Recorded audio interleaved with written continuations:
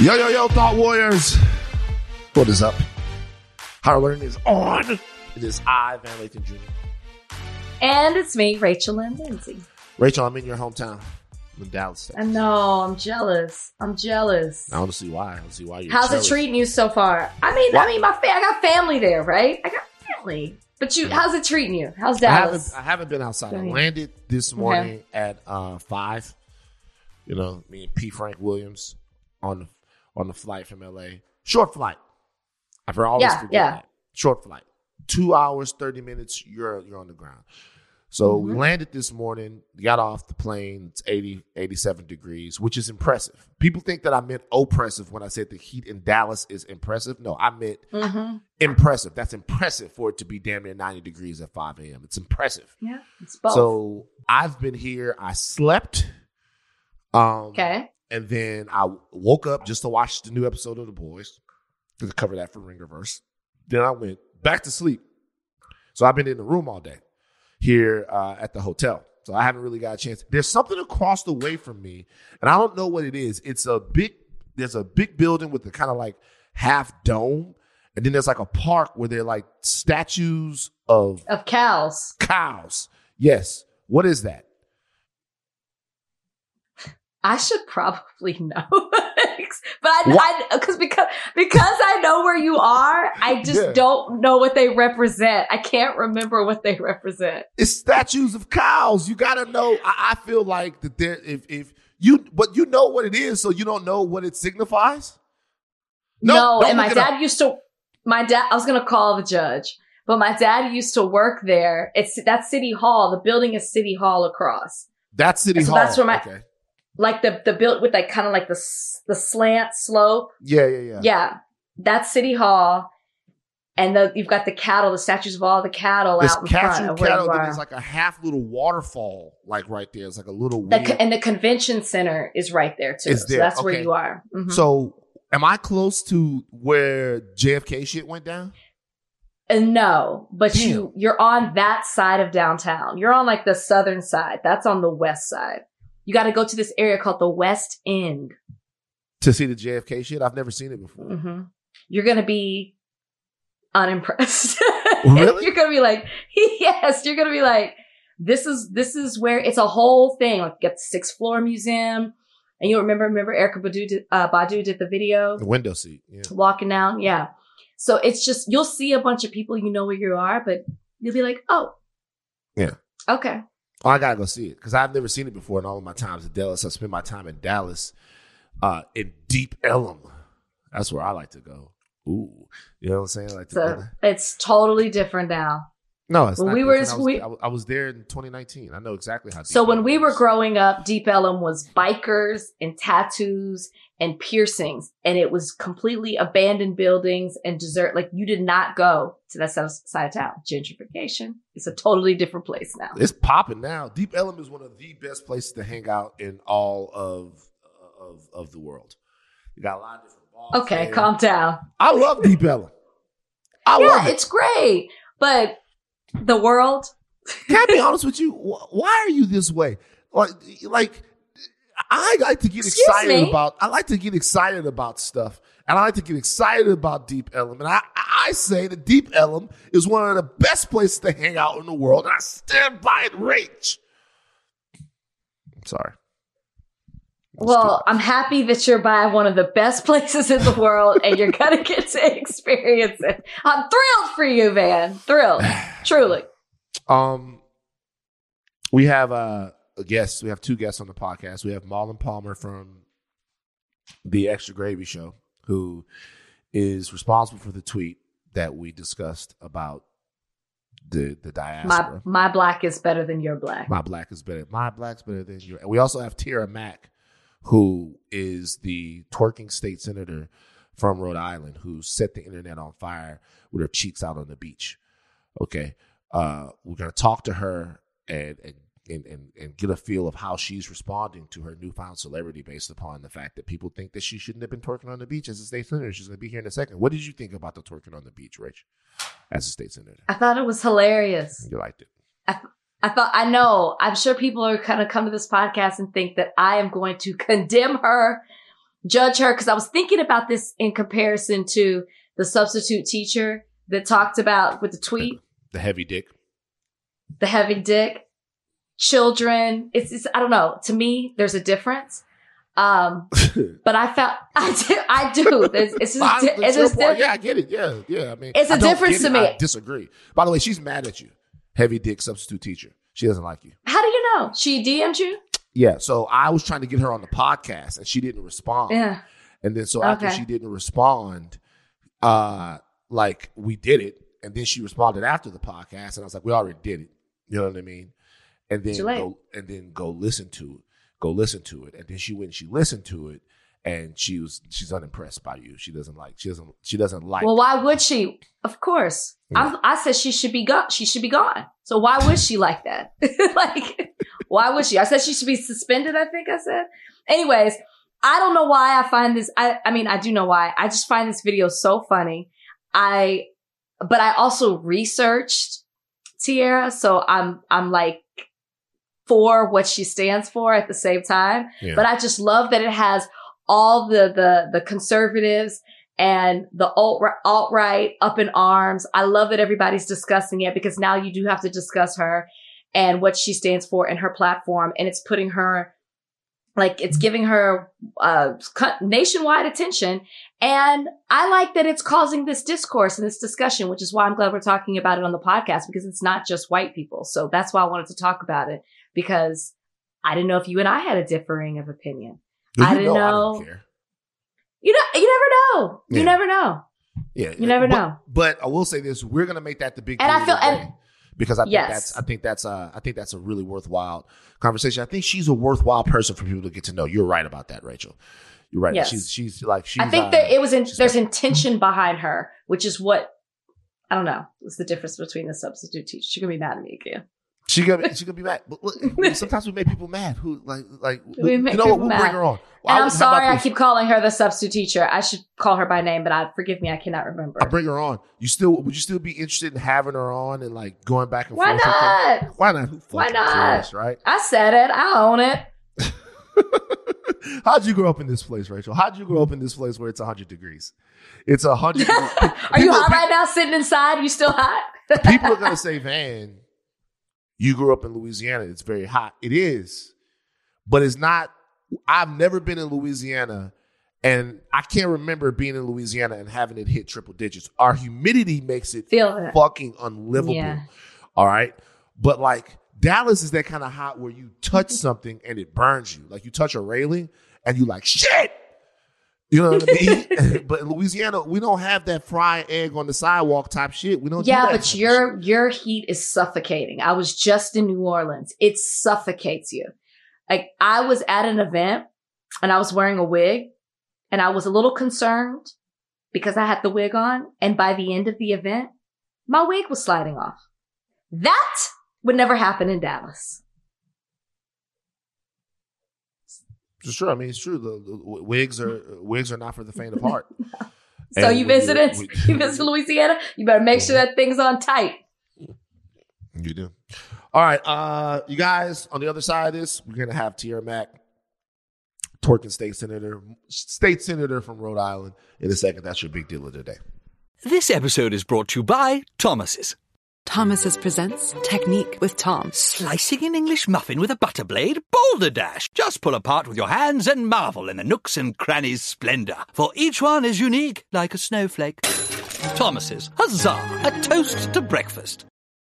This episode is brought to you by Vuori. I love sports. I know you do too. I also know that lots of you exercise, but if you're like me and my wife, the beloved sports gal, you're sick and tired of ugly, uncomfortable workout gear. Especially, I do a lot of walking. I walk around LA. I make calls. I listen to podcasts. Here are 2 words that will change everything. Vuori Clothing, a line of activewear that is unbelievable. The best thing about Vuori is you can lounge around in it. You can work out in it. You can go outside. You can go shopping down in your local wherever. And you never feel like you're either underdressed or overdressed. You're just comfortable. You can wear it when you're training, traveling, lounging around the house. Go get yourself some of the most comfortable and versatile clothing on the planet. Here's the deal. Our listeners get 20% off their first purchase at Vuori.com/Simmons. Once again, VUORI.com/Simmons. Okay, you guys, we have a real treat for you here today on Higher Learning. We have a real trailblazer. A trailblazer, a hellraiser. You might have seen the story of the Rhode Island senator who made waves. Made waves when her having a fun time on her vacation, shaking a little something, gripped the internet and had everybody with an opinion. We wanted to talk about it, but we didn't just want to give our opinions. We want to talk directly to the young lady in question. So we have her on Higher Learning. Tiara Mack, Rhode Island State Senator, is joining us on Higher Learning today. How are you? I am doing well. It's been a wild couple of days, but whiteness is a hell of a drug. So it's been a trip. Now, you know what's crazy is you say that whiteness is a hell of a drug, but I've seen a significant amount of criticism about this from the community, as in Black people. Oh, Black people can have white supremacy embedded in their psyche. They can have white supremacy as the only framework in which they know how to think, act, and believe. And yes, I've seen it all. So the question is, you say whiteness is a hell of a drug. You say white supremacy is kind of the culprit here. Why do you feel that way? Why do you feel people's reaction to you twerking? We should say you were twerking on a handstand on your vacation. The cheeks was out. All right. As they are in the bikini. Why do you feel like the reaction to that is white supremacy? Yeah, my body has never been able to be controlled by my opposition. As a seated state senator, the youngest queer Black senator that was elected in Rhode Island's General Assembly in 2020, my existence has always been a source of conversation. And it's never been about me as a person. It has always been about, you must conform. You must fit into this box. You must be quiet. You must not say the things on your mind. When I was elected, I was saying shit like fuck ICE. And that was that's who my constituency voted in. I never wanted to be a politician who, once I got up there, I dressed in boring Black and brown clothing. I didn't speak my opinion and I didn't uplift my community. And so when I continue to live my joyful, free Black self, and folks don't know how to deal with that, and folks don't know how that joy, in the light of all of the oppression that we are experiencing, in light of all of the oppression that they have given me, in light of all the ways that they've tried to silence me, the fact that I can still show up for my community with joy, with love, compassion,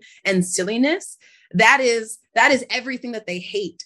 I should be ashamed of my body. I was called fat. I was called classless. I was called shameful. All of these things simply for having a body on a beach, wearing what every single other person wears to the beach. But because I am Black in doing it, and because I'm empowered in doing it, that is what upset people, because I shouldn't quote unquote look like that and be acting like that. I shouldn't be a state senator with an Ivy League degree and be able to turn up with my friends on a weekend. They wanted me silent, and I didn't allow that. And because I didn't allow that, I didn't allow their narrative, and I didn't allow their boxes, they lost their shit.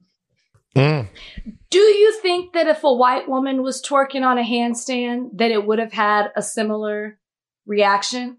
Absolutely not. Because in Rhode Island, I on my TikTok about this, Rhode Island is literally wild. Double standard that I am held to is literally what I'm twerking about. The double standard of, I went against a 30-year incumbent who was anti-LGBTQ and was anti-abortion, had 21 DUIs. My current opponent was arrested for embezzling $6,000 in campaign funds. The Senate president in Rhode Island was arrested in 1990 for stealing condoms, and he's still in office today. I was flipped upside down in a headstand, twerking, and yet my body should be shameful. My behavior was uncouth, disgusting, etc. But I have men who are in the same position, be they white, be they black, who are free from criticism. We had a mayor in Rhode Island, Buddy Cianci, who was arrested for mob activity. And when he left jail, he ran for re-election. And so this is the environment that I'm in, where it's not about the policies. It's not about the issues. It's about, we want people in power who will uphold the status quo. And because I came into Rhode Island politics an outsider, not willing to conform, not willing to lend my platform to being quiet and acquiescing to the powers that be, that upsets them. And that disrupts white supremacy. It disrupts everything that they've been told I should be doing. I shouldn't be liberated. I shouldn't be free. I should be following in the footsteps of other people. But because I don't behave the way they want me to, I am disgusting. I am, etc. Meanwhile, they are doing 10 times worse things, and they're not showing up for their communities. They're not talking about the policies, and they're not lending their platforms to uplifting people in a way that is loving and full of empathy and joy. And so to them, I say, like, I'll twerk on your double standard. I will literally twerk on your double standard, because no matter what I do, they would criticize me regardless. No matter how I show up, no matter what I do, they would criticize me regardless.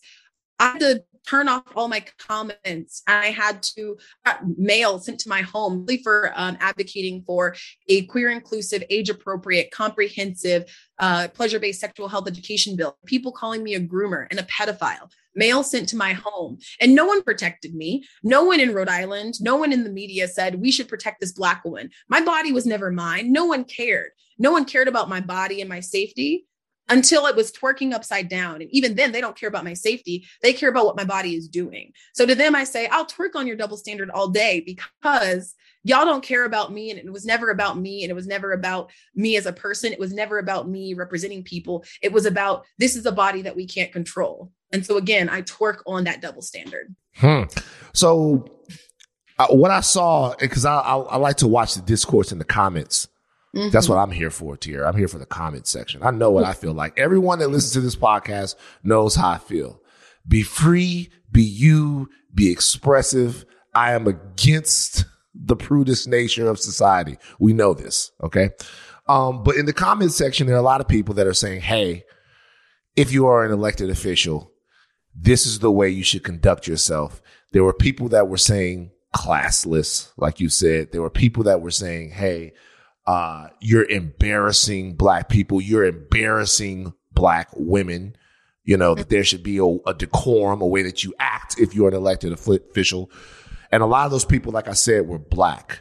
Mm-hmm. So forget about the other white people, because we talked about the framework of white supremacy that you said. What do you say to the Black people that criticize you for twerking?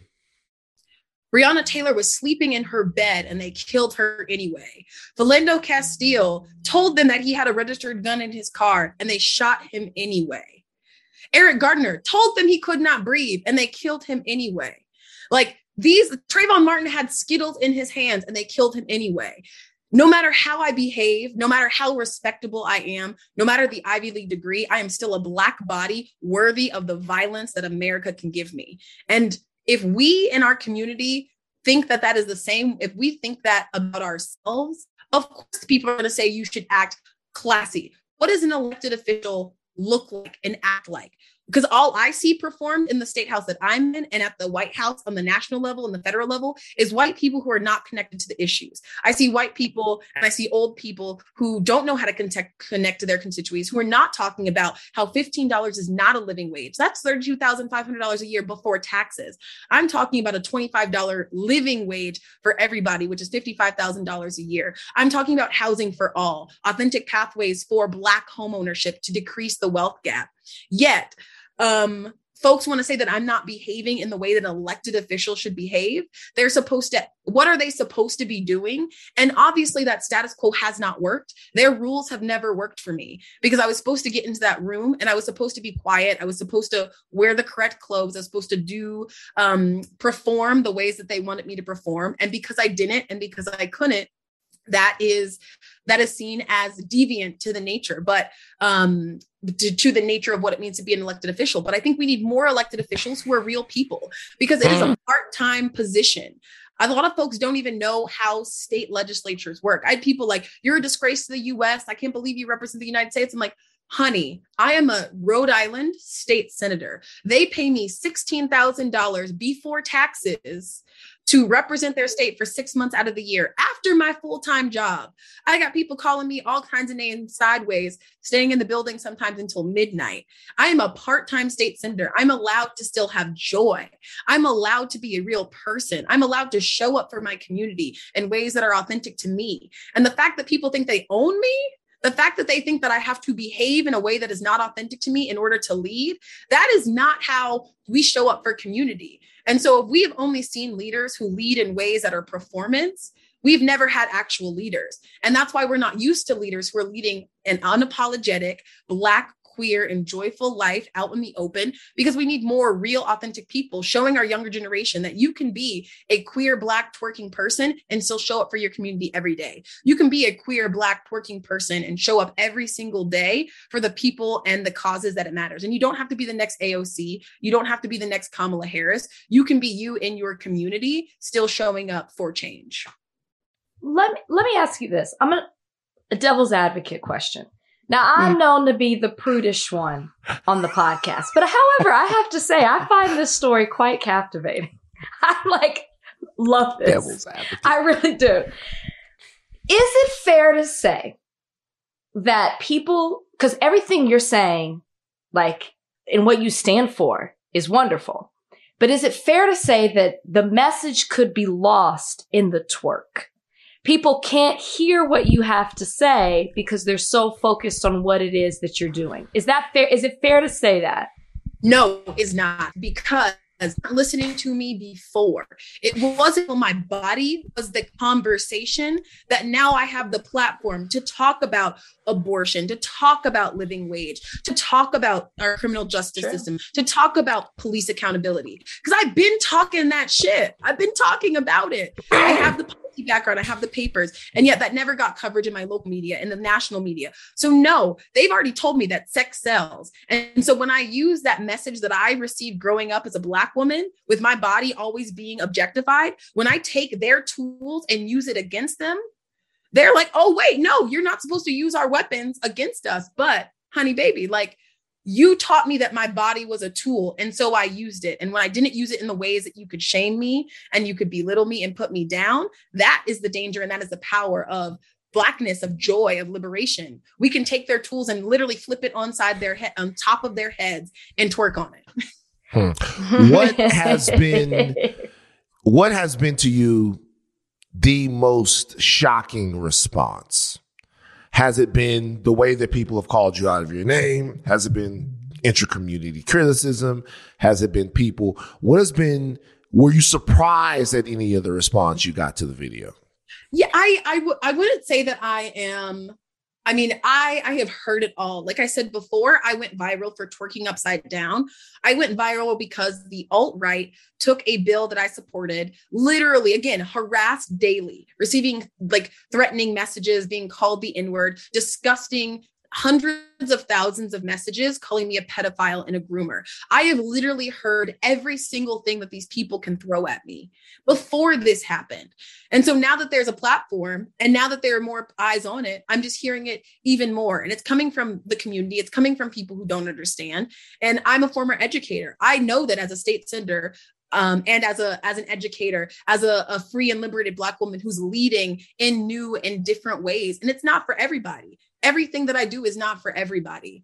But because I show up in these ways, I think it's important that, and I lost my train of thought, but I think it's important that I continue to show up in ways that are challenging people's perception of what leadership looks like. Because again, the status quo never worked for us. We're literally in the middle of a global pandemic, another recession. We have thing after thing after thing. We have mass Black death on the media, and yet people are focusing on my body. That is the most pressing thing in the United States right now. And so again, to lend that platform, they already told me the only way that I will be on the news is if I am shot by the police and my video goes viral, or if I'm working upside down. That is the message that the United States gave me and that I've lived with my entire life. And so when I take that message and use it to my own advantage, y'all are upset. But we have we've all been told the only way that you will get your name in the news is either when you die or you do something on World Star. And so, just to piggyback on what Van was saying, have you been surprised at maybe someone with like a political office or some type of platform has reached out to you in support for the video or to like comment? Has that shocked you or have you been surprised by someone doing that?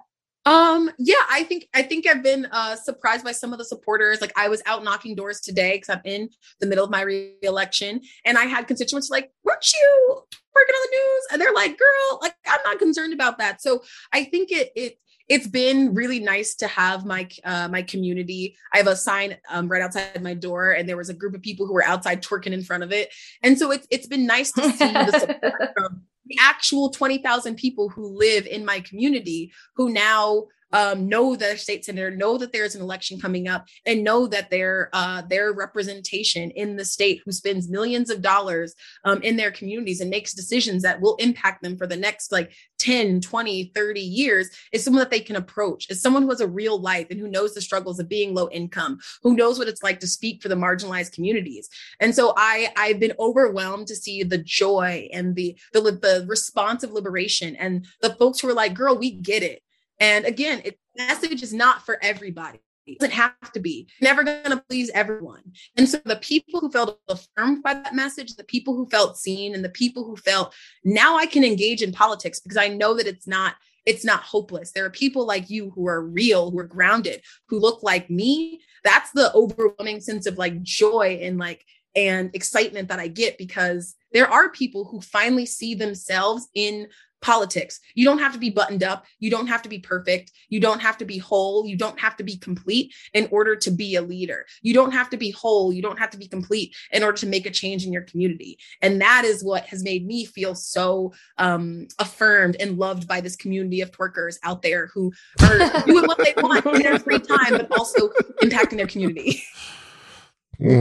Could you see yourself, last question for me, could you see yourself twerking all the way to the Senate, twerking all the way to the White House, twerking all the way to, I don't know, the cabinet? Like, where do you see your political career So going? I don't see myself as a career politician, at least yet. I stumbled into politics. Like, it's disappointing, Tiara. That is another thing. I'll just be honest with you. You feel very sincere. You feel absolutely deadly accurate and focused. It's disappointing. Yeah, well, things can change, but right now I'm 28 years old and these people are already wearing me out.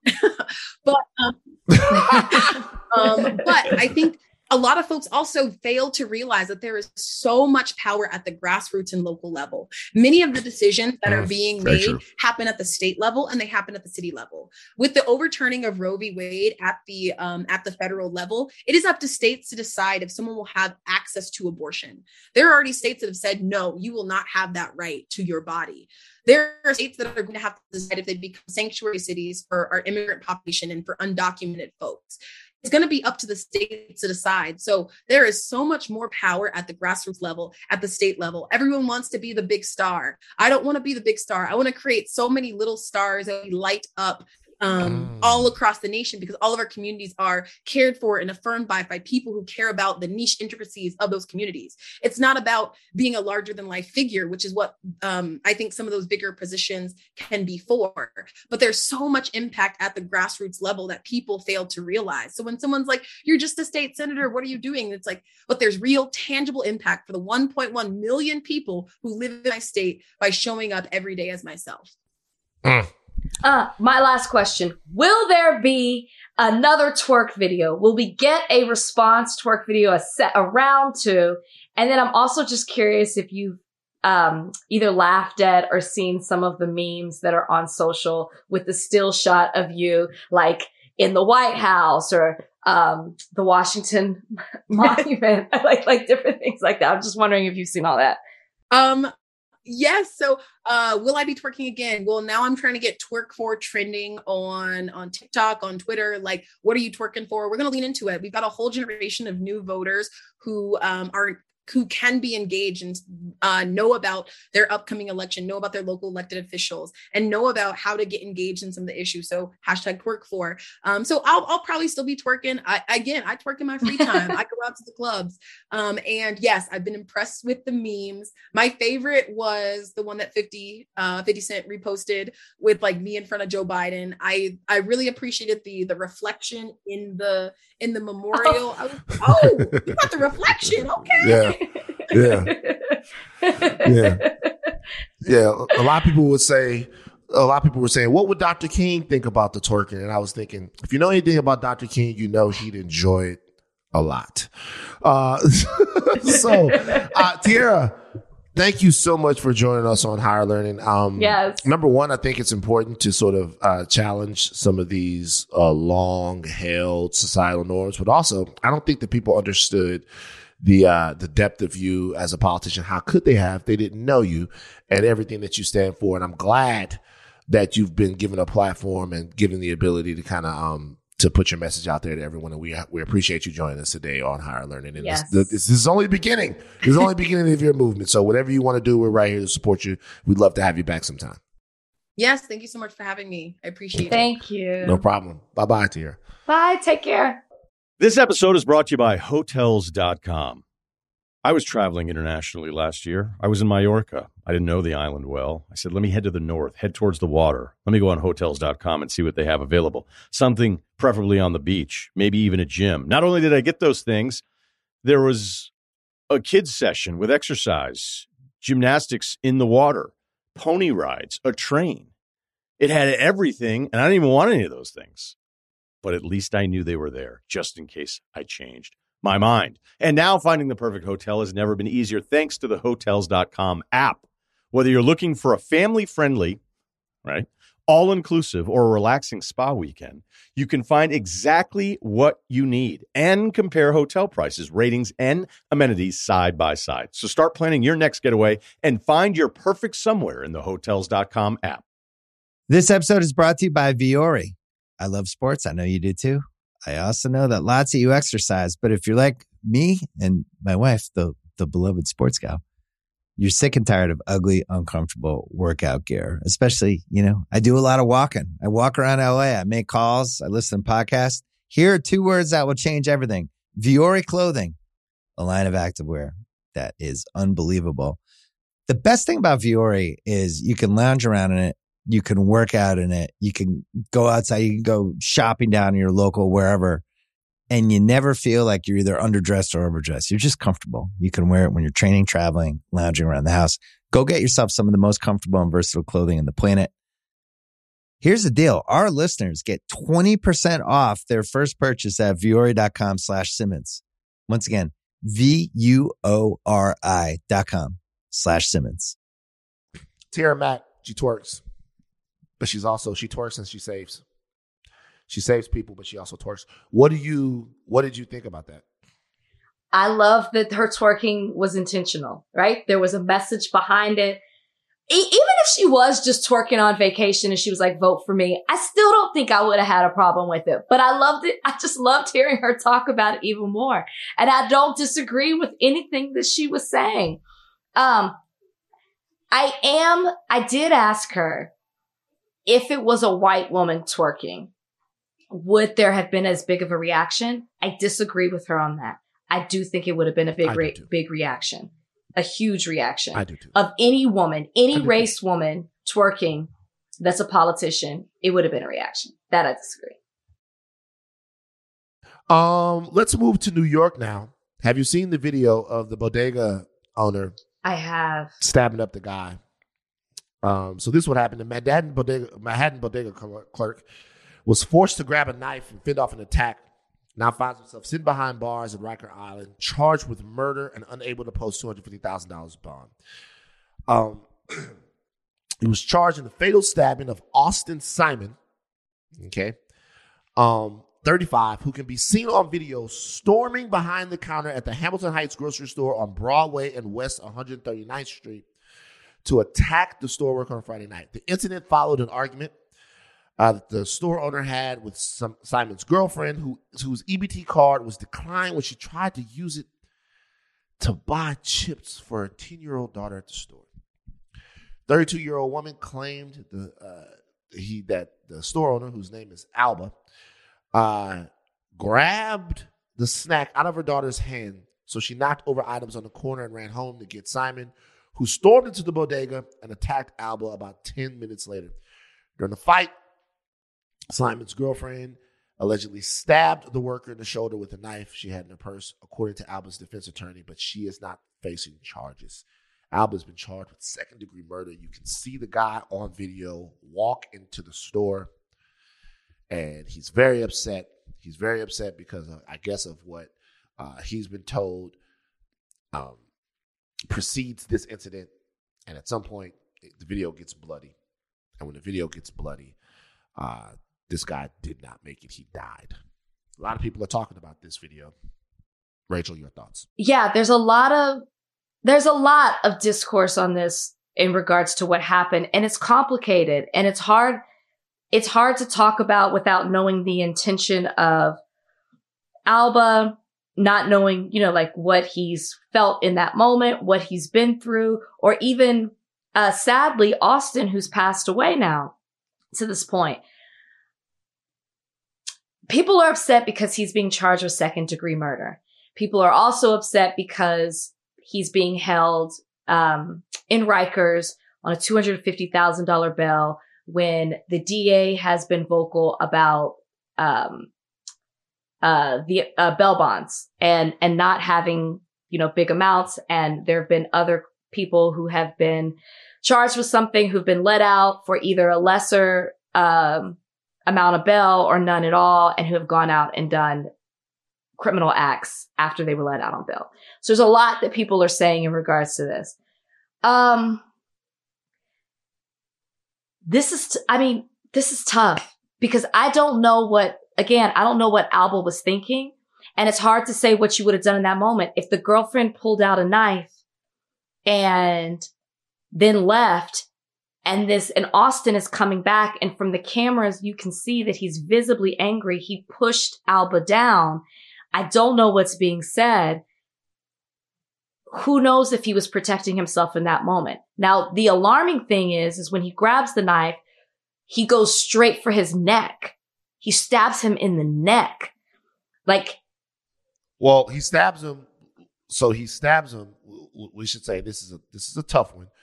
He stabs him in the body first, and then after he stabs him in the body to kind of take his attention away, then he goes for the neck. So it's like he was working the knife. I mean, to be honest. No, he was absolutely working. And again, I don't know what Austin was saying. I don't know if he was saying, I'm going to come back. I'm going to kill you. I'm going to do, we have no idea. And sadly, Austin's not here to tell his story, but it's a tough one. It's not a case that I would want to be involved in because, I have no idea what he felt in that moment. Because you can say certainly there were some things that Austin should not have been doing, but did he deserve to be murdered? No. Yeah. So I understand the back and forth on social media. So I'm looking at the video right now. Mm-hmm. The neck thing is what's getting to me on that side of it. This is. I gotta be honest with you. I find it hard to blame Jose Alba in this situation. It is tough. I do.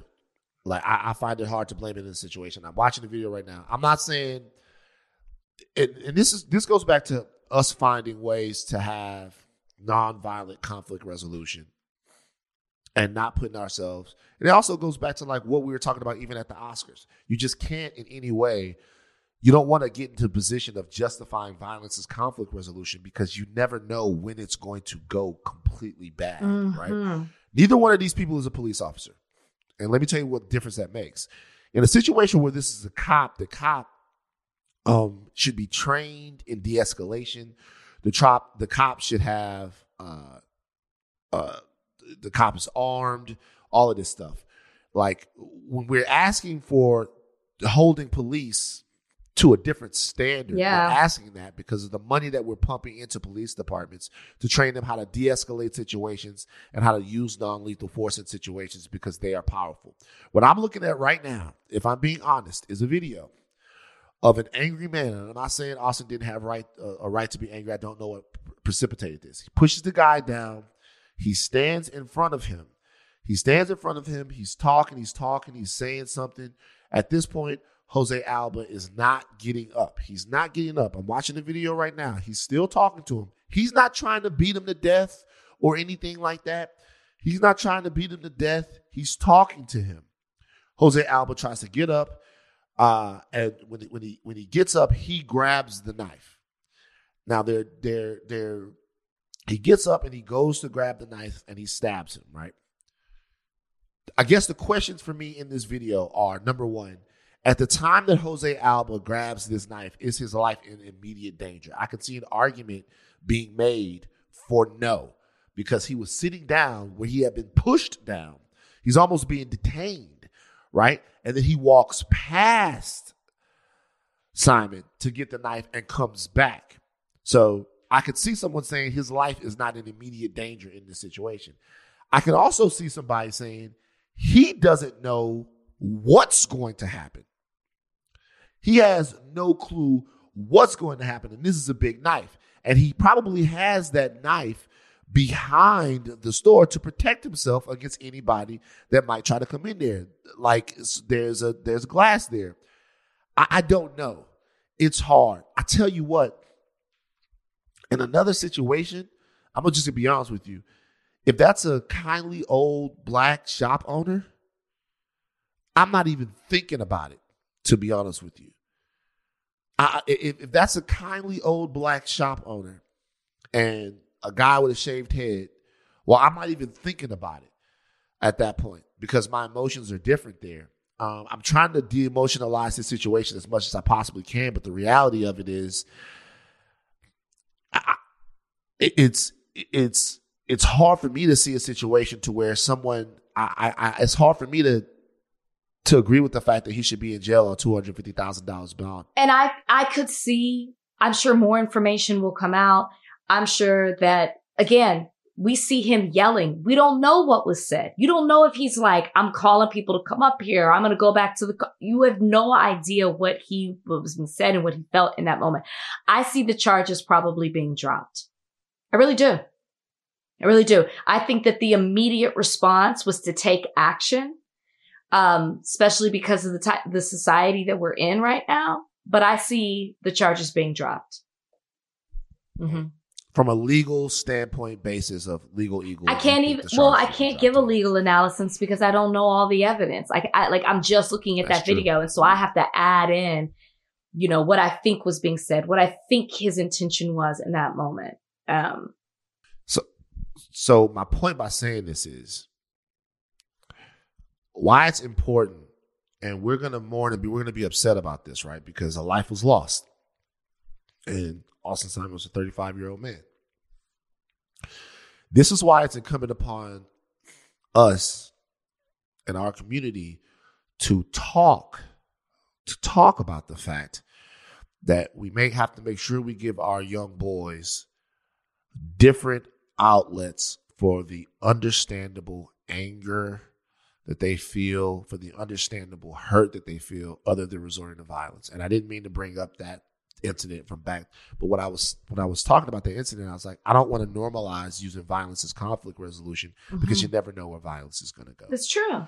You never know when it's going to go. We can say what people deserved, but we can also create better outcomes by developing better options. And in this situation, we'll pay attention to this and see where it goes. But it's a sad one. I mean, they're all sad. This is definitely sad.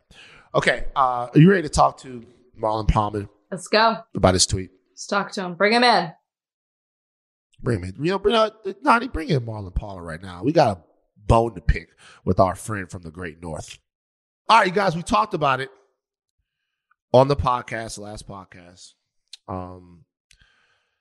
It's been a kind of a thing discussed. Chris Broussard said something that was, people from Toronto that I know, they took it as an insult as he was talking about whether or not Kevin Durant would want to play in Toronto, whether or not Black American NBA free agents would want to play there. And it drummed up a cultural discussion that got started, of course, on Twitter. And friend of the podcast, Marlon Palmer, okay, host of the Extra Gravy podcast there. He's from Toronto. He tweeted, and we have the tweet. We talked about the tweet. And I'm not going to read the tweet again. Rachel has it. But the reality is, Marlon, why don't you tell people what you tweeted? So I tweeted that American Black people feel like their experience going out into the world is very unique specifically to them. And we're all oppressed everywhere. We're all facing Black issues everywhere.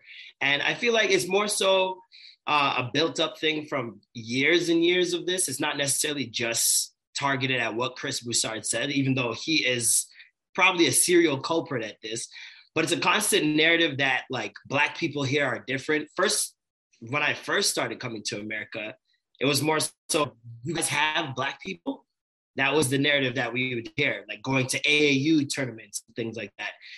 Do you live in an igloo? Do you speak French only, maple syrup, all these different things, right? And I understood it then. But now that we have social media, a lot of American people come to Caribana specifically, like you mentioned earlier, which is filled with millions of Black people literally walking down the street. And yet we still get this narrative that it's weird to live here if you're Black and American, which I have American friends that live here that are Black and have never told me anything like that.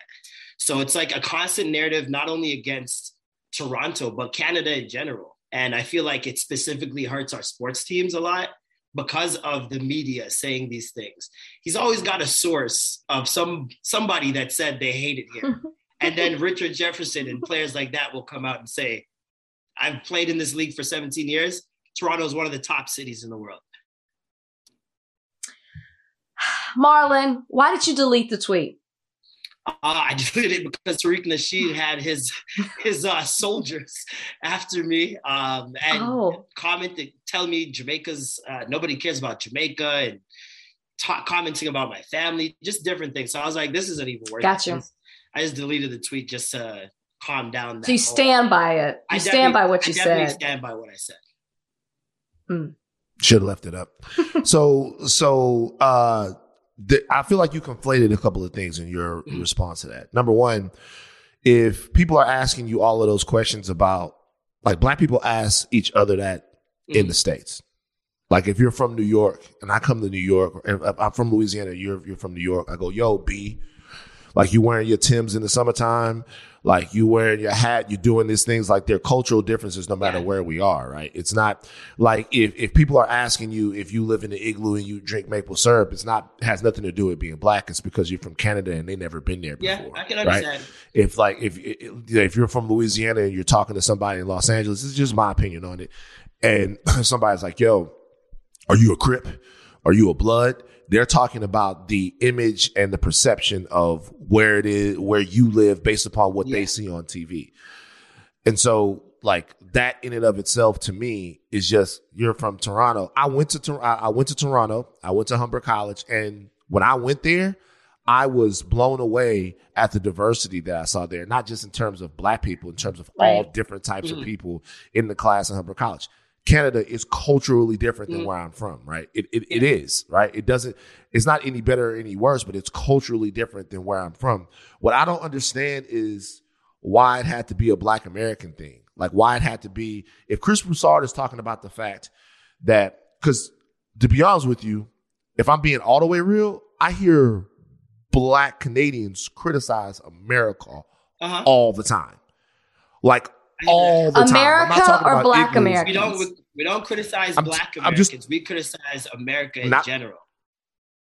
And that's what, and so my thing is this though, like, so criticizing America in general, right? So that's, and I don't give a fuck about whether or not people criticize America. I don't. But to me, when you hear what Chris Broussard said, what he said was, if you're a Black dude from Maryland, It might be an adjustment living in That could Toronto. be anywhere, though. That he doesn't say that when a player is going from Chicago to New York. He doesn't say that. That's my point. New York is super diverse, is it not? Is it not very multicultural?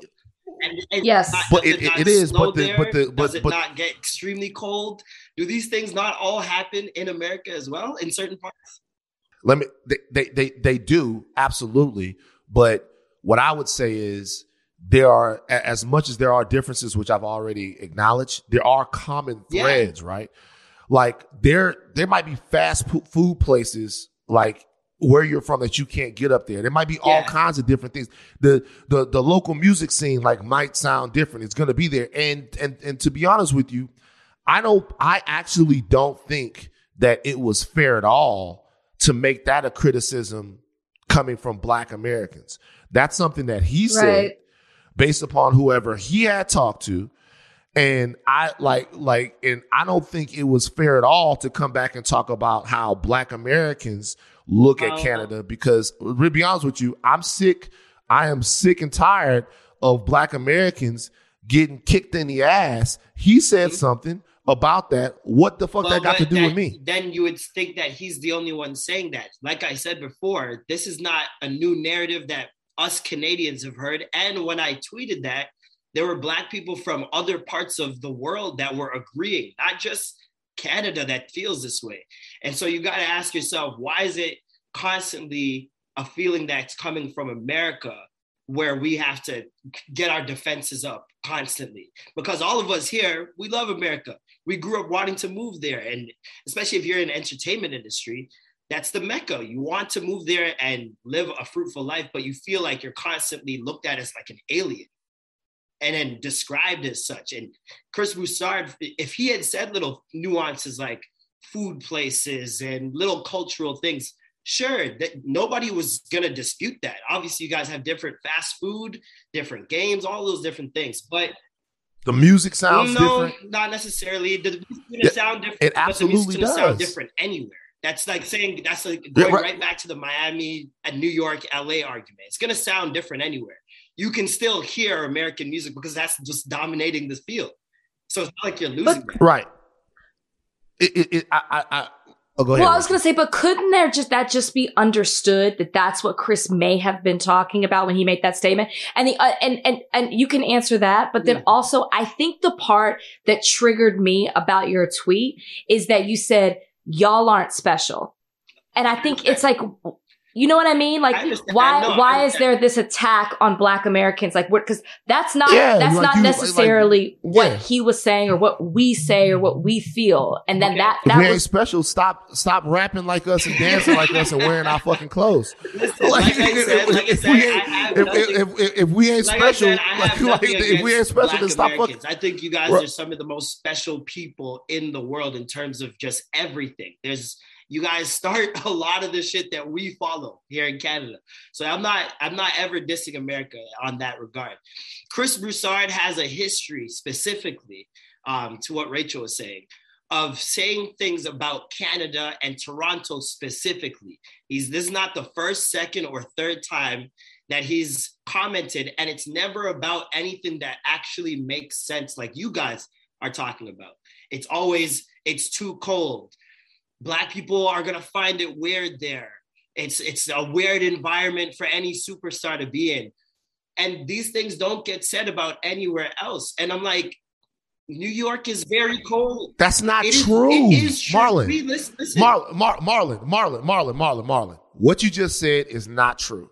Because there is talk in NBA circles about cities that players don't want to play in all the time. Dame Lillard can't get a second star to come to Portland. Like, you can't get people to come to Sacramento. Are you going to be able to get somebody to come to Milwaukee? Are you going to be able to get somebody to come? Like, that is a common refrain when you're talking about where free agents want to go. When you're talking about whether or not people want to play in cities other than Chicago or New York or LA or Miami. They say that all the time. They talk about that in Boston. When Kevin Garnett and the rest of the guys were headed to Boston back in the day, when you were still watching Degrassi, and there was a conversation about whether or not black NBA players wanted to go to Boston because of Boston's history of race. Whether or not you're going to be able to get a player to come down to New Orleans and play there. They say that all the time. And the reason why they say it is because of the cold, because of the small market, because of all of that stuff. Like that gets said about every city that's not in one of the preeminent in destinations that free agents want to go. It's a common conversation. I will agree that I've definitely heard that in NBA media talk specifically. But I'll retort with that it's usually depending on what player they're specifically talking about. So if you have Kobe Bryant, they're talking about Milwaukee, which is a small town place, and there's not a lot of nightlife or whatever the case may be. They're going to talk to it as if Kobe is a nightlife person. Oh, he's not going to like it there. He's not going to like it here because of what this city has. They never say he's just not going to like it there, period, because that would be any player. They're talking specifically to their personality types. Now, when it comes to Toronto, it doesn't matter. Every player is not going to like it here. That's the narrative. We've been hearing this for years. But what you just said to me is really not true, because when they're talking about getting players to come to these places, they're not talking about specific players. They're talking about are you going to be able to get somebody to go to Portland? Are you going to be able to get somebody to go to Milwaukee? Like they drafted Giannis. Are you going to Are you going to be able to keep Giannis? Are you going to be able to get this? Are you going to be able to do these things? These are common things that they talk about. They're talking about it with Toronto. Toronto has had big name players up there. They've had T-Mac. They've had Vince Carter. They've had Kawhi Leonard. And I'm just to be honest with you, the first chance that all of those guys got, they left. You know what I mean? That's not necessarily true. That's not necessarily true. First chance that he got, he was a young superstar with this, and the city never had that before, so we fumbled it. The relationship between Vince Carter and Toronto was putrid by the time. Because we didn't know how to handle it. Remember, we're an expansion team that when at that point we were very young, inexperienced, didn't even have much playoff experience. So that I understand, but with other superstars, we've never really had any other superstar that we didn't draft. And if they're drafted, usually they leave. That's just what the NBA is now. So that's well, you did have a superstar you didn't draft. You had Kawhi Leonard. You had Kawhi, and you had Kawhi Leonard was a 1 year thing, and the only reason he left is because we didn't want to give up Pascal for Paul George. He would have stayed. Right. So like he was going back to LA no matter what. Well, this is how I feel about it. I personally feel I get what you're saying, and I understand the defensiveness.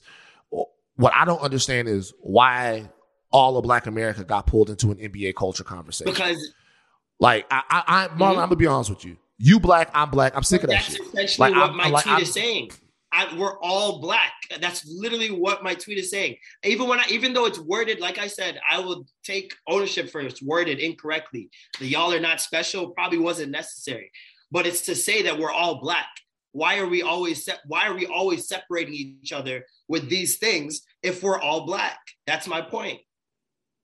Yeah, I think the defensiveness maybe came on our side because it brought up a different conversation where we were talking about my black is better than your black. Yeah. And a lot of times as Black Americans, we are told from blacks in different countries that they look down on us or they see us in a different way. And I'm curious. I don't know if I never necessarily heard that in Canada, but I'm curious if that's a I did hear you say that on the Canada show. I did hear you say that, and I've never been taught that at all. I feel like anybody that does feel a way about America, they've gathered that based on their own life and lifestyle and things that have happened with them. But for me, I've never been taught to hate Black Americans or think they're lesser than, like, never. I've actually been taught the opposite. So, like, I grew up, and majority of my friends who are Black, we all grew up wanting to be American, live in America. The Carabana weekend that Van is talking about, it's a running joke up here that before Drake gave us an identity, we used to pretend to be American when we'd go to Carabana. We'd put on fake accents and try to pretend like we're American because girls would want to talk to the Black American guys. So that's just, it's never been a look down thing to me personally and to any of my friends. We've always looked up. It's been the opposite. Yeah. So why we ain't special? I understand this. Look, I understand this. Look, this is the bottom line. No harm was meant, but emotions were had. I got emotional.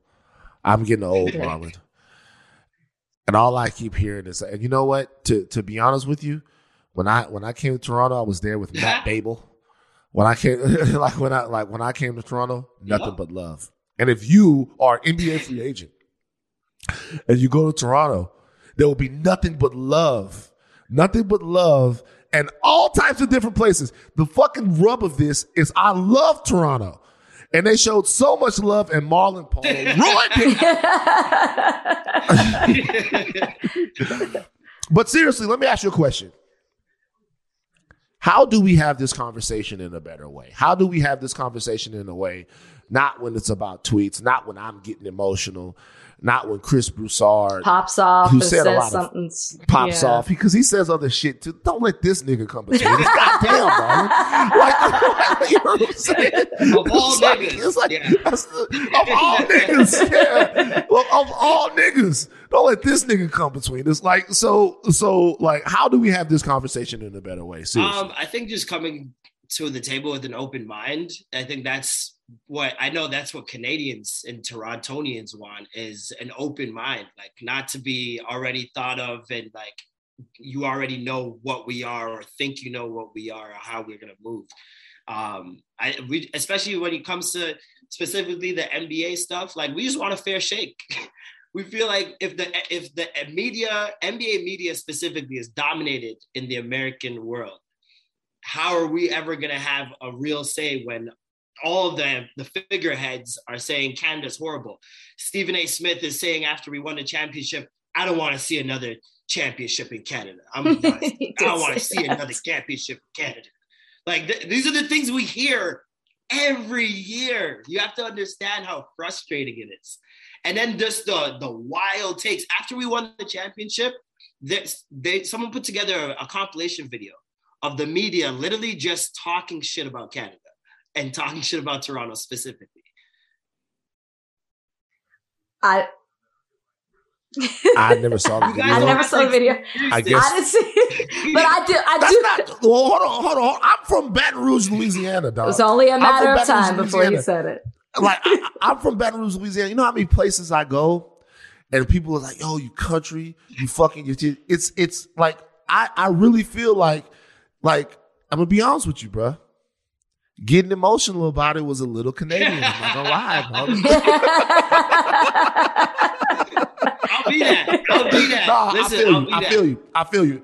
And by the way, this is a shout out to Masai Ujiri. This is a shout out to the culture that the up there in the Raptors. And the Raptors fans don't love me that much because I asked a question about Pascal Siakam. It was a I asked a question about Pascal Siakam. I asked a question. You asked who a question? About Pascal Siakam. The Twitter, I asked a question about Pascal Toronto Siakam. fans can't see. What was the question? Oh, the Raptors fans got my motherfucking ass. What was the question? What was the question, man? The question was, I can't remember now. What's the question like? Are you guys happy with the way Pascal Siakam is playing or developing? And when did you ask that? What did I say? When did you ask that? When he wasn't playing with. This was. Wait, Van, was this after they won a championship? No. Yeah, it was after. It was after. Possible. He asked. It was after. He wasn't playing that well. He wasn't playing that. But look, guess what? Shout out to the Raptors fans. Your boy, who was repped by my friend, my friend is his marketing lady, Kyla Stewart. Your boy won. He got all NBA, and now he's looking for houses in Brooklyn. So shout out to Pascal Siakam. I'm just joking. He's not. I was about to leak. Nah, he's not looking for. But seriously, I do understand this, and I think the most important thing for me, seriously, especially knowing, God, like me and you have talked a lot. smart, funny, amazing guy that I know loves Black culture. I love Black culture. I think it's just important that when we have the disagreements that we're able to discuss them, because you told me some things that I hadn't really thought about, and I hope that I did the same. And also the Tariq Nasheed part of it and all of that part of it. I'm fine with that. I know the internet's going to do what it does. I'm not at all worried about that. Just, I didn't want my words to be misconstrued with the emotion. Well, then I'm glad you came on the podcast to clear it up. Yeah.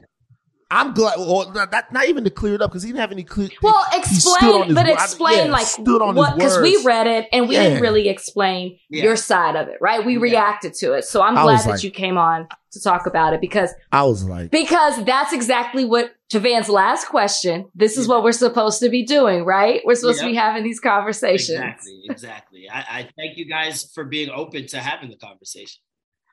Of course, man. Whenever, and I'd love to come on your pod too. Last thing I'll say.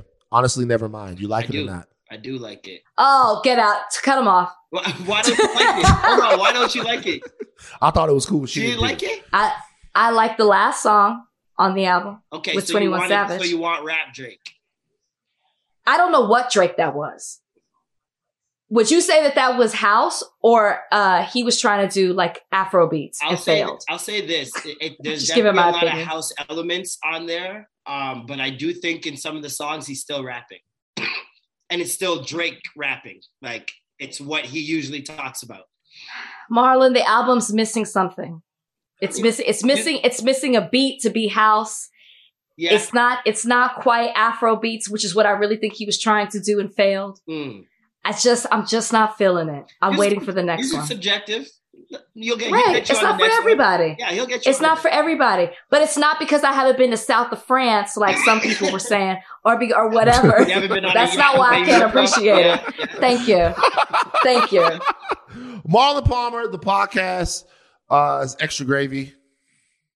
Tell people else. Man, Extra Gravy show each and every Wednesday. Also, you can find me on all socials at That Dude McFly. All right. Peace, brother. See you another time, man. Thanks for coming on. This episode is brought to you by Hotels.com. I was traveling internationally last year. I was in Mallorca. I didn't know the island well. I said, let me head to the north, head towards the water. Let me go on Hotels.com and see what they have available. Something preferably on the beach, maybe even a gym. Not only did I get those things, there was a kids session with exercise, gymnastics in the water, pony rides, a train. It had everything, and I didn't even want any of those things. But at least I knew they were there, just in case I changed my mind. And now finding the perfect hotel has never been easier thanks to the Hotels.com app. Whether you're looking for a family-friendly, right, all-inclusive or a relaxing spa weekend, you can find exactly what you need and compare hotel prices, ratings, and amenities side by side. So start planning your next getaway and find your perfect somewhere in the Hotels.com app. This episode is brought to you by Jiffy Lube. Cars can be a big investment, so it's important to take care of them. I once got a car that I started out with 25,000 miles on. I got it to over 200,000 miles because I took care of it. You know how you take care of a car? You take care of the maintenance, the oil, the brakes, all that stuff. And if you don't, you can have a car just completely fall apart. When your car needs maintenance, head to Jiffy Lube. They provide automotive excellence at speed. Get your oil change, brakes checked, tons of other multi-care services. It's all done by expertly trained technicians who actually care about taking care of you and your car. Jiffy Lube, car more. To find coupons and start an instant online estimate, visit jiffylube.com. Yeah, what do you think about Marlon? Made some points. I'm not going to lie. He did. Look, we came together. We came together. We agreed to disagree on certain things. And we're better for it at the end of the day. Yeah, it's true. President Biden reached out, he's working to get Brittany Griner released. He tells the wife of Brittany Griner's that he's working to get her released. The president called her wife to reassure her that he's working to secure Brittany's release as soon as possible, as well as the release of Paul Whelan and other U.S. nationals who are wrongfully detained or held hostage in Russia and around the world. Paul Whelan's sister, who's a U.S. Marine, is crushed by the fact that President Biden called Brittany Griner's wife. Still looking for the press release saying that the president has spoken to anyone in our family about Paul Whelan, wrongfully detained in Russia for 3.5 years. I'm crushed. If he wants to talk about securing Paul's release, he needs to be talking to the Whelans. What are we to think? She added. So there's a lot of stuff going on here. There's accusation that Brittany is getting celebrity treatment. There's also a guy that they want to trade Brittany for. His nickname is the Merchant of Death. Okay. I'm going to ask you, if you're the president and you have to trade a potentially dangerous man like the Merchant of Death, let's talk about this Merchant of Death guy, all right, for Brittany Griner, at this point, would you make that trade? I'm not answering that question. You should answer right now. Right now. This is your podcast. I'm not answering that question. Could the U.S. look? This is the guy, Victor Bout. Give me his resume. So, you ever see that movie Lord of War? No. With Nicolas Cage. It's a great movie. It was loosely based on him. He is an arms dealer. Okay. He is an arms dealer. He was captured in an elaborate option in 2008, one of the world's largest sellers of illicit arms. Moscow wants to exchange him for Brittany Griner. It's not that complicated, says the guy who represents Victor Bout. The question is, should the United States be looking to make that exchange? Because the reality is the Russians do not have to let Brittany Griner. No, they don't. And unless something like this happens, they're not gonna. Well, what Brittany did is not a danger to society or to another country or citizens. He potentially, you called him the Merchant of Death, is that person. So to me, if they're going to give up Brittany, Paul, and other American citizens that are detained, yeah, I think it's worth it. Yeah. Absolutely. Let me tell you something about this issue. This issue to me encapsulates why it's being the president is a shit job. There's absolutely zero way to win here. On this, absolutely. I'm going to be real with you. I'll keep it all the way real. Brittany Griner did something that she had no business doing. And because she did something that she had no business doing. When I say she did something she had no business doing, I mean that where we're at right now in America, it's fine to do that. But in Russia, they're not fucking around. So she should have never done that. However, the punishment is so excessive and so ridiculous that there's no way that you could justify what's happening to her right now. Okay. Because of that, the Russians have a chip to play against President Biden. He has no way out of it. If he were to trade an arms dealer for an American basketball player, he's going to get his ass kicked politically by so many people that say, hey, President Biden is trading an arms dealer for somebody who went over and caught a drug charge in Russia. If he doesn't do it, part of the community here is going to be like, well, he couldn't get Brittany Griner out. Like he couldn't get Brittany Griner out. President Trump was able to get A$AP Rocky out. All of that stuff, or what happened with LaMelo Ball in China, everybody's weaponizing all of that stuff. So there's really no right move here for the president. And that's sad. And if he just does Brittany or like a 1-for-1, he's still going to get it because Paul Whelan is over there he's in the Marines. Is that what U.S. Marine, yeah. Who didn't break the law, right? He's a soldier. Yeah. So I mean, for my situation, this is like this whole thing is bad. Now, I also see a lot of false narratives going around about the fact that Brittany Griner has to play for $220,000 here in America, and LeBron James wouldn't have to play for that much money. You guys don't watch the WNBA. I'm sick of that. Y'all don't watch it. Y'all don't watch the WNBA. You guys don't know what Brittany Griner's number is. Y'all don't watch the WNBA. If you want to help the women in the WNBA, secure more money, you have to watch and support their sport. She's going over there to make money in Russia because they watch it over there. Mm-hmm. So what I'm telling you is everybody right now, same thing I talked to, like, watch and support the WNBA. If not, you're just blowing smoke. The league is not really lucrative right now because it doesn't have the TV deal that it needs, because the reality of the fact is not enough people are watching and pushing the ratings through the roof. That is the deal. Yeah. If you want to help, don't tweet. Tune in to what's going on. Some amazing young players in WNBA right now. The game is as good as it's ever been. Watch it. All of this shit. All of this shit is back. It's back to us. Donnie, give me the sound.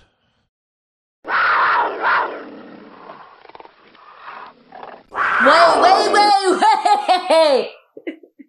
Wait a minute. Yeah. This was not on the rundown. This was not on the rundown. Donnie, I do not like this conspiring against me. This was not on the rundown. What is happening? This was not a segment for today. Lion watch. A mountain lion spends 24 hours prowling in a Simi Valley's residents' backyard. Oh my God. A Simi Valley neighborhood is on high alert after several mountain lions have been spotted roaming throughout the area. A mountain lion is here. That's close to us. That's not far from us. Oh, that's not. Let me tell you, Simi Valley's famous because during the Rodney King trial, they wanted to have the trial here in Los Angeles. They moved it out to Simi Valley. It's close enough where they could try. Simi Valley's close. We've seen footage on the camera in the back that showed up around 7. And my wife opened up the back slider and made eye contact with the cat. Oh, my God.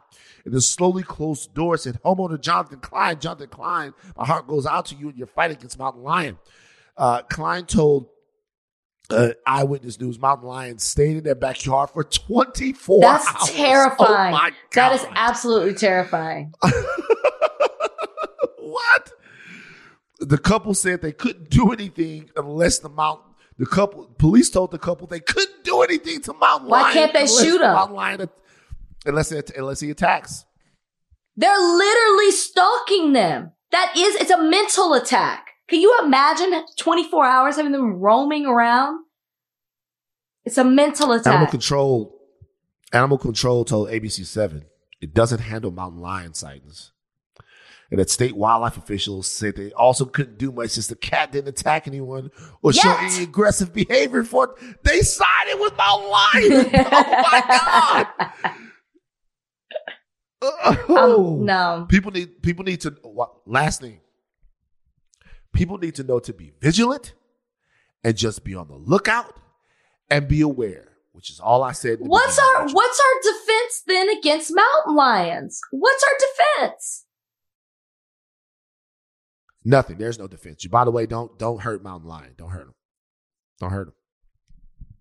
Donnie, did you make the decision about the snake? I didn't. The snake continued. I'm out of town right now, and I'll be out of town for a minute. So the snake is safe for now. I love that you said for now. Yeah. That's it. All right. It's mailbag time. Mailbag time. Time to read your letters and then we'll reply to them. Oh, it's mailbag time. Write us with your queries and we'll chime in. Why do I feel like we haven't done this in a really long time? Yeah, just 7 days. All right. Gotis DeMay. Sass me? All right. Gotis DeMay on Reddit asks, Van/Rachel, if you could plan a vacation for the other to take, where would you send them and what is on their itinerary?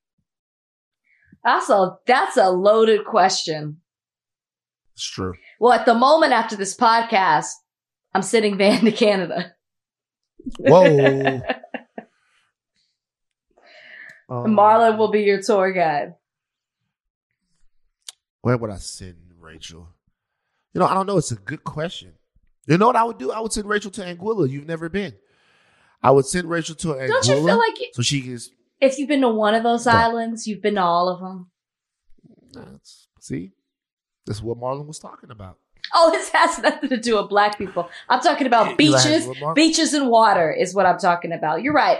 I'm probably going to get in trouble for saying that because I'm sure they're all culturally different. I was more so referring to the beaches and the water. But you got to go to Anguilla. Got to go to Gwen's. Anguilla. Shout out if you go to Anguilla. You got to go to Gwen's. All right. Just got to go out there. You'll love it. All right. Next question. All right. Cap Sirs on Reddit asks, what are you most proud of? Nothing these days. I'm not going to lie, man. I don't think I'm proud of that many things. I think I can tell you what I'm most disappointed in. Okay, that's not the question. I'll be a little bit more positive. I am most proud of that I am living my life the way I want to. Because for so long, I didn't. So, there you go. Yeah, it's amazing. All right, next question. All right. OMG_LOL on Reddit asks, do you feel older or younger than your age? Definitely younger. Definitely younger. I'm a middle-aged man. I'm spry. I'm a middle-aged man, but I don't feel it like I'm a middle-aged man. I look at Lethal Weapon and see Danny Glover, and I'm like, yo, he was my same age when they made this movie. That's wild. Well, Danny Glover's been looking the same for about 57 years. Yeah, I feel definitely younger. Definitely younger. Last one. Okay. Slumped Blueberry wants to know, where is your favorite place to eat in LA?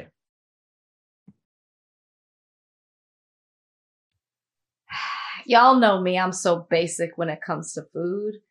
Try to find something. That's yours? No, that's not mine at all. You picked that for me? Yeah, because you like a pork chop. I do love a good pork chop. No, what's yours? Mine is probably We Jammin' Caribbean Cuisine on Pico and Redondo. What's it called? We Jammin'. We Jammin'. Get some oxtails, some Jamaican fried chicken, Caribbean fried chicken. Earl's. Remember Earl's? Remember Earl's. I had from a place called Earl's. Earl's is good. People fuck with it. I know, it's really good. Yeah, it's true. Mine was Sweet Chick. I love Sweet Chick. I miss Sweet Chick. I don't know if it's still there. I've never heard of Sweet Chick. Nigga, it's on Fairfax. Niggas got Sweet Chick everywhere, nigga. Do they? I've never heard of it, Donnie. They got Sweet Chick in fucking Miami. They got Sweet Chick in Atlanta. They got Sweet Chick in goddamn. They might not have one in Atlanta. They got one in New York. Sweet Chick, Nas, like Nas owns Sweet Chicks. Yeah, Sweet Chick.